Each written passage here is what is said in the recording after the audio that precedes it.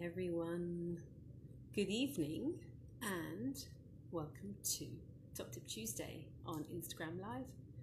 It's Charlotte here. Oh, let me just arrange my camera behind me so it's a bit more in view. And we'll just wait for everyone to come in. Hello, hello, hello. Hi. Hi David, thank you for joining. Let's move that. And I hope you are all having a great week so far and feeling good on your parenting journey. How are you feeling as a parent? How are your children doing this week? You can share in the chat how you're doing, how you're feeling before we get started. Let me give people a wave. Hi there, everyone who's joining. Oh goodness, my wave isn't working. This evening we are going to be talking about, this is part 4 of our series on the Montessori sensitive periods, starting at the beginning of Ramadan. Ramadan Kareem to everyone celebrating. Starting at the beginning of Ramadan, we embarked upon a 6-part series on the Montessori sensitive periods. So the Montessori the original sensitive periods that Dr. Montessori identified, and they have been expanded since then by other authors, but the original sensitive periods that Dr. Montessori defined in her early work were the sensitivity to movement, to refinement of the senses, to language, to order, to small objects, and to the social aspects of life. And the social aspects of life is what we are going to be covering this evening. We've already done language, movement, and order, and you can find all of those on those recordings from previous weeks in here on IGTV. You can find them on YouTube, you can find them on Spotify and iTunes. So you can go and listen to them, or you can watch them whenever you like. So those were the first 3 in our series, and this is the 4th. So the sensitivity to the social aspects of life. As I said, this is one of Dr. Montessori's original sensitive periods that she identified. A sensitive period is a window of opportunity of learning when a child's attention is heightened. They want to learn about these things, whatever that is at that time. Want isn't the right word. There's a need, there's an inner drive to learn unconsciously, mostly in this stage, and it's an unconscious need and unconscious drive, and that's the first thing to say about sensitive period. And they learn the most easily, this unconscious absorption. It's all learnt easily, effortlessly. Like, for example, a really good example is language. So for example, every child around the world, regardless of language or culture or religion or anything, says their first intentional word around the age of 1. And around the age of 2, they start to speak more fluently. All children around the world start to speak more fluently. So that's an example of unconscious learning, and it's an absolute drive, the need to communicate. And this is the same with what we're talking about this evening, the social aspects of life. So the sensitive period for the social aspects of life, it starts to appear from the age of 2 onwards, different in different children, but from the age of 2 onwards. And this corresponds really beautifully in a Montessori context, a Montessori classroom context, because usually children will start going to casa, which is a larger community, a larger environment, around the age of 2.5 to 3, according to their emotional maturity and things like that. So the child becomes sensitive to the social aspects of life around the age of 2, 2.5, moving towards 3, and that means, in essence, that they want to be before, let's zoom out and explore it from a different angle. So before, you've seen children and babies and toddlers playing, and generally it's parallel play. It looks as if they're playing together, but it's actually they're playing alongside each other, or babies, they engage in a lot of solitary play. The big shift that comes in this sensitive period is that children actively start to seek to play with each other, gradually they start to learn how to cooperate. And that is and I want to emphasize the word gradually, because this is a process that takes a good few years of development to be able to learn to collaborate, to learn to be able to cooperate with others, to be able to, they're literally learning social norms. They're learning how to be in this world. They're learning about manners, and in Montessori we call it grace and courtesy. So in the Montessori, hi Jenny. So in the Montessori classroom we call it grace and courtesy, and that's literally learning how to be with other adults, but with other children in their community. And so the grace and courtesy is learning to say excuse me, or learning not to touch someone else's work, or offering someone a drink, or offering them to sit down. All of those things, sort of what we would call manners. That's what grace and courtesy is in Montessori. And I know what you're going to ask me next. You're going to say, so how do children learn this? What do we say? What do we do? And as with everything, but even more so with the social aspects of life, they learn through our role modeling. They learn about the nuances of social interaction through us. That is their main influence. We are their role models, which is why so much importance is placed upon it in the Montessori classroom, in the Casa classroom, age 3 to 6.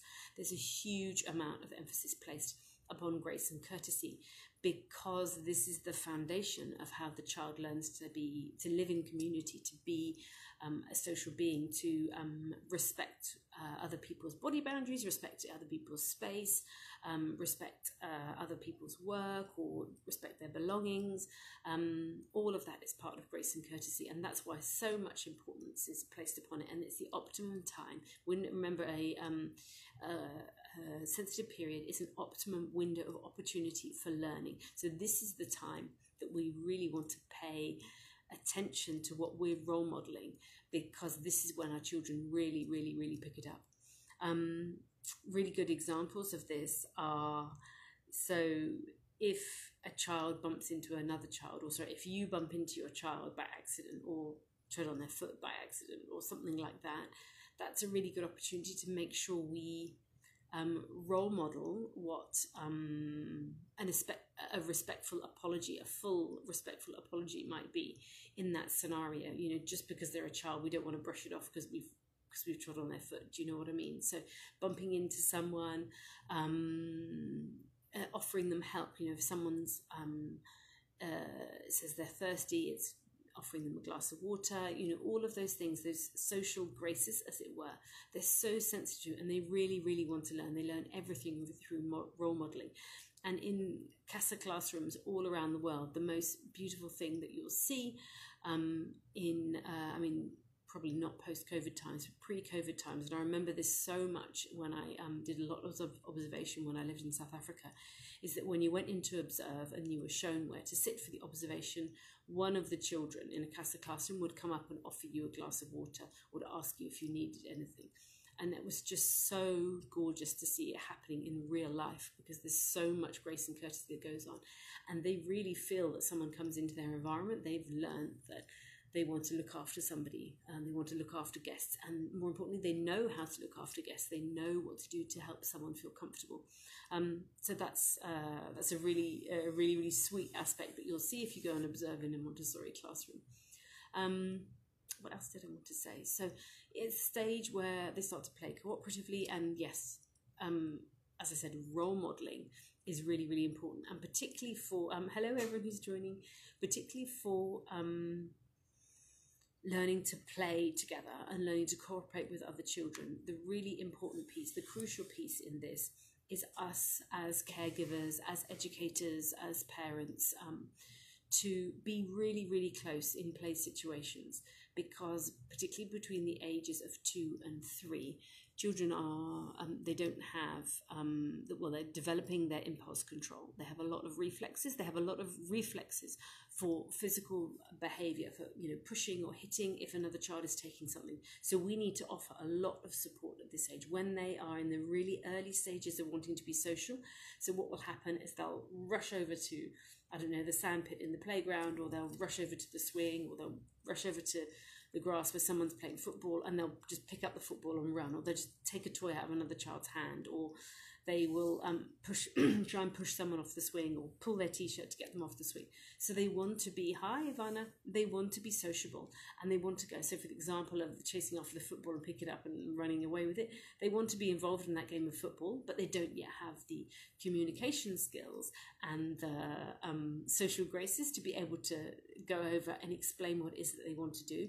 So what they'll do, they'll go and grab it, they'll go and snatch it. And that is exactly the same for all children of that age group. So what we're doing is role modeling and staying really, really close. In the playground situations, it's really is a lot of support, and really speaking out loud what is happening. Or if you know your child really well and you know that they an absolutely crazy about football, so you know that they are going to probably go and grab that football within 10 seconds, and you don't want to put them in a failure situation. So you can do some really lovely talking through what's going to happen. You get to the playground and you scan, what's going to happen. Are they want to go and jump in that red car? Or are they going to want to go and grab that ball? Are they going to want to go on the swing?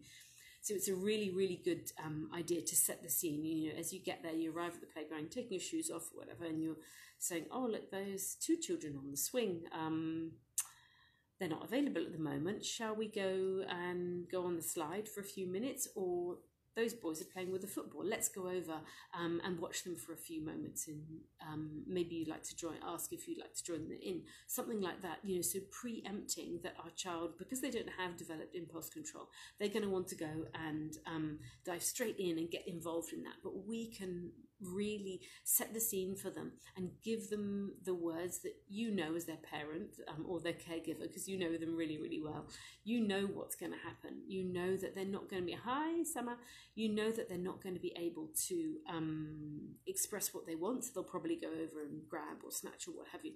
So in the playground, in play dates, when you're doing activities with other children, it's staying really, really, really close and offering that support, verbalizing what is going on for your child, and role modeling. We don't make our child ask to borrow the football. You can talk through what you're going to say, and then you're going to do it, and then you're going to be with your child while they ask it. And you say, I'm going to ask for you. Let's go and ask for the football. I can do it for you if you'd like me to. Because at 2, they're not going to be able to have the confidence necessarily to say that for themselves. So you don't want to force them to say something. We can just show them how to do it. We're going to need to repeat this thousands and thousands and thousands of times. But we are literally showing them how to be in the world. This sensitive period is awesome because it has such an impact on how our children can cooperate in the future, can collaborate in the future, how they can, later on problem solve and resolve conflict later on in the future, because they are seeing exactly what happens in different scenarios, and they're going to need to try it out time and time again until they get the hang of it. But it's really very much, this is when we set the scene for grace and courtesy, for how they interact with the world, with others, and being respectful, and how to look after each other's, how to play, and sharing isn't possible. I don't mean sharing in that forcing them, but how do you interact? How do you say? How do you ask for something else that someone's playing with? All of those type of things, and then giving them those skills so that they can. You can sit with them while they develop those skills to wait, to develop patience, because there are going to be times that they're going to have to wait because another child is playing with something. And it's really being there and supporting them. So showing what it looks like, really role modeling what it looks like to be patient, really role modeling what it looks like to really, really, really, really want something, and to breathe through that, or sing through it, or talk through it, or whatever works for your child. But this is the role modeling in this is really, really, really key. So in terms of, as we said before, that children, if we're looking at the sensitive periods, children learn language and movement. They learn no one has to teach them how to walk, how to crawl. They know how to do that. That's part of their innate path of human development. And language acquisition is going to happen. As long as there's people around them speaking, language acquisition is going to happen. But this one, the social aspects of life, we can be really, hi Laura, this one we can be really intentional by the way that we interact with the world, because that will be absorbed by them. Let me have a little sip of water.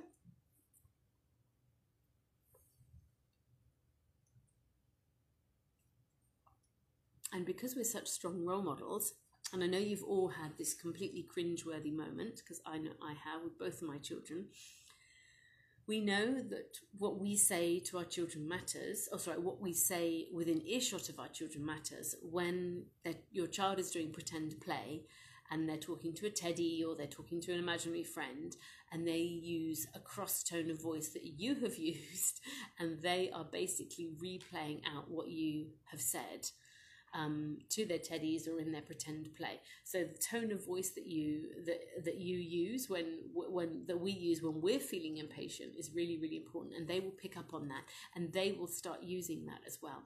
And it's one of those cringe-worthy moments as a parent when your child is saying something they shouldn't or using a tone of voice which doesn't sound respectful, and you're like, oh my goodness, they sound like me. So it's all normal, we're all human and we've all done it, but that just really shows you, it's funny, those moments that take us that kind of are a bit of a blow to our ego, those are the ones that are a really good teaching moment for us, because we realize the power of what we say and we realize the power of role modeling. And it's not to beat ourselves up, but we know what we say matters to our children. What we say is important, and how we say it is really, really important. So role modeling is absolutely key in the social aspects of life. They're going to learn so much from the community they're in. They're going to learn so much from the home that they're in, and how we speak to each other, how we resolve conflict, how we share things, how we take turns. All of those are really, and how we look after the environment as well and things like that. All of that is absorbed during this period. Ways that we can really give role modeling on how to be considerate and to contribute and to support others and help others. Some really good examples of that are when you go to hold a door open for somebody, or you help someone with a heavy bag, talk through to your children what you're doing. So you'd say, oh, that lady's got lots of heavy bags. Let's go and help her carry them to the lift, or whatever it might be. So literally talk through what you're doing, or that man is coming through with a pushchair. Let's wait and hold the door open for him as he comes through with his baby. You know, those type of things that we do naturally, and we wouldn't say out loud. We don't even think of it because we're adults and we do these polite things, naturally now. But our children can really, really absorb that. So when you do those things like that you open a door, you help someone with a pushchair or with bags or something, make sure you say it out loud, because then it's a stronger imprint for our child when they actually, and they're learning, the light bulb goes on, okay, this is what I do in this situation. I do it, I can do this. So they're seeing the action being done and they're hearing the words that make sense, that can connect those dots. So that's a really powerful way of really emphasizing this, of, being empathic, being supportive, contributing and caring for others. So the role modeling is key. Does anyone have any questions? The social aspects doesn't have as much meat as language and order and sense of movement as the other sensitive periods. And also it's worth knowing that this sensitive period runs from 2 onwards until the age of 6. This is when this element of being really, really considerate and contributing, this really, really is most powerful in this age, because when they move into the older age, 6 to 9 age group, it really moves into the being part of a group and what do I need to do to fit in. Whereas this stage, the 3 to 6 stage, that Dr. Montessori identified as the sensitive period, is really how am I in the world? How can I be compassionate? How can I contribute? And that's all absorbed naturally. Whereas later, when they're really in the conscious mind, it's like, what do I need to do to be friends? What would happen if I do this? Would I be excluded if this happened? It's much more intentional, whereas this period that we're talking about is all unconscious absorption. That's a really important distinction to make, and to know that this sensitive period, that if we are able to role model these attributes, then it's going to stand them in really good stead for later on in the childhood and in adulthood, of course. Any questions before? So around the age of 2 to the age of 6 is when there's this sensitivity. I didn't have any answers from anyone as to how you're doing this week, how you're feeling in your parenting, how are your children. Give me a catch up of how you're all doing, and I'll do my recap. So, the sensitive period, number 4 in our series, is about social behaviours, the social aspects of life. So this is when children learn to play alongside each other. This is when they start to learn to cooperate and collaborate. This is when they start to develop true friendships and want to do things for each other. This is when role modelling and helping others, being empathic, contributing, all of these things are really, really powerful in this age.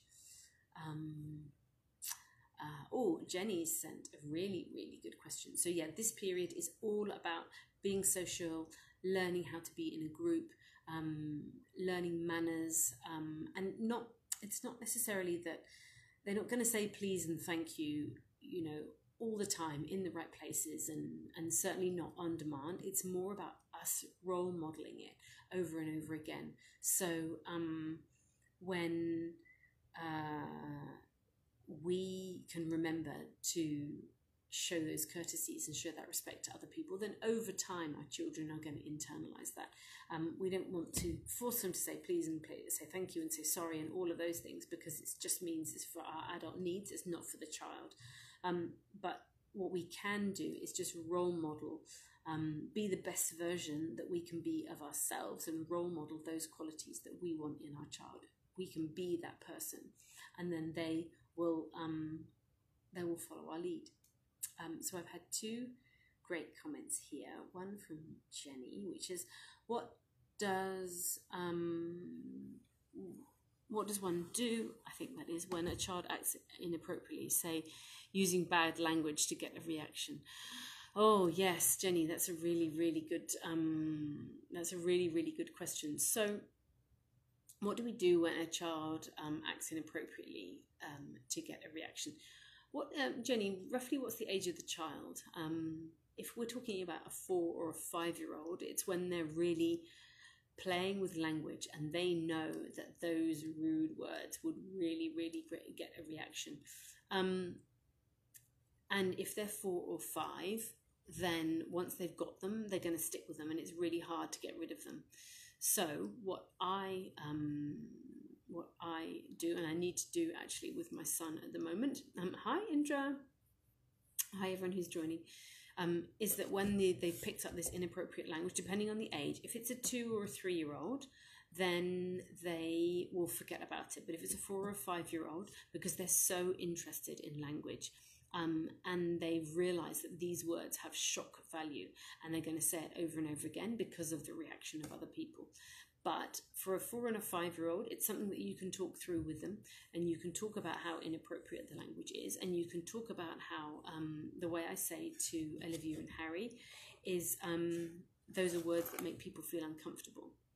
And don't try to stop them from saying it, but create conditions when they can say it, so that the shock, yes, Jenny's just replied, age 5. So what we want to do is remove the shock value, because a 4 or 5-year-old knows exactly the power of those words and is get it to, as you say, to get a reaction for the shock value. So what we want to do, and this is a bit of a crazy idea, okay, but what we want to do is remove the shock value from it. And what I did with Olivia and Harry a couple of years ago when Olivia went through this stage is that I said, okay, we're going to have a swearing ceremony. And I talked about how those words are unpleasant and they make people feel uncomfortable. So we can't say them out in public because they make people feel uncomfortable and they're unpleasant. So I said, what we're going to do, we're going to close all the doors and windows at home, and I'm going to set the sound timer for 2 minutes, and then you can say or shout or sing those inappropriate words, those unpleasant words, as much as you like. Get them out of your body, say them as much as you like, over and over and over and over again. Obviously, they find this completely hilarious, and this is all about building a new memory, putting a new imprint around this word. So you've got to encourage them to say it over and over and over and over again to get it out of their body, and say to them, you need to get this out of your body because it's not something that we say. Get it out of your body, release it from your body, get it out, get it out, get it out. And that's really, really fun, and it's really, really funny, and it's such a great way of connecting with your children as well, because you're just removing taboo, and we're removing this hierarchy of, you did something bad, and all that messiness around when a child does something wrong and we want to change their behavior. So do that. Close the windows and doors, get them to say it for as much as they like, Then afterwards, you're going to say, okay, we are going to need to find some new words. So whenever you want to say that word, let's make up some really, really, really silly words that you can say instead. And then you can write gobbledygook words. You can say, okay, let's think of some silly words that you can say. Again, you're bringing fun and laughter and playfulness into it. A memory that is attached to laughter is really, really, really powerful in a child's mind, or in any of our minds, but particularly in a child's mind, because this is the age we're imprinting. So get them to, and if they're a writing child, then they can write it, and if they're not writing, you can get them to sound it out for you, and then you write down, and then you put it on a post-it note on your fridge and say, this is the word. Whenever we want to say an unpleasant word, we're going to say this word instead. And I promise you, when I did it for Olivia, it worked so, so beautifully. And it's one of those things I need to get round to do with Harry, because he's picked up some language recently. And I need to get on. So thank you, Jenny. You've inspired me. I need to get on and do this so that he stops saying this word so much. But you're absolutely right. It's for a reaction. It's for the shock factor. And the more they say it in public places, and the more people are horrified, the more that they carry on with it, because it's just such a delicious reaction from us as adults to be shocked. And as you know, because you work with children for so long, once they see an intense reaction of frustration or anger from us, then it's something that they unconsciously have to test again and again to get that language, to get that reaction again. If this is children in class, then it's really good to have this parent meeting, have the meeting with the parents and say, okay, this is what's happening, this is the approach, and get them on board as well. So that if we remove the taboo around our dislike of the word, and really emphasize that if you need to say it, you can say it in here, and you can say it as much as you want in this space, but it's not to be said outdoors or in other spaces in other people's houses. So that's one element. Get it out of their body and release the taboos. They know we're not going to freak out about it. And then the other part is to rewire that brain and give them, particularly 4 and 5-year-olds, they're so interested in long words and gobbledygook words, supercalifragilistic, all of that, aren't they? They are so fascinated with language. So help them make up a really, really silly or funny or even a rude sounding word, something that sounds funny or rude or silly to them. And that is going to help you re-imprint and put a new imprint about that unpleasant word. Hello everyone who's joining. And Ivana put a comment as well. When I said, how's your week going and how are you coping in parenting this week? How's it all going for you? And Ivana sent a great message saying, this week is intense, but I'm learning compassion when I lose my patience. Good. I'm glad to hear it. Compassion is what we need more of. It's super, super difficult to keep that patience and keep that self-compassion when we know that we've made a mistake, when we haven't been able to show up the best version of ourselves. But we're all human, and it's okay. And if we shout at our child, we make amends. We show what it's like to be a healthy adult who doesn't want to hurt anybody else. But we all make mistakes sometimes, and we make amends, and we ask what our children need, and ask if they'd like a really big hug, and you explain, I didn't manage that very well.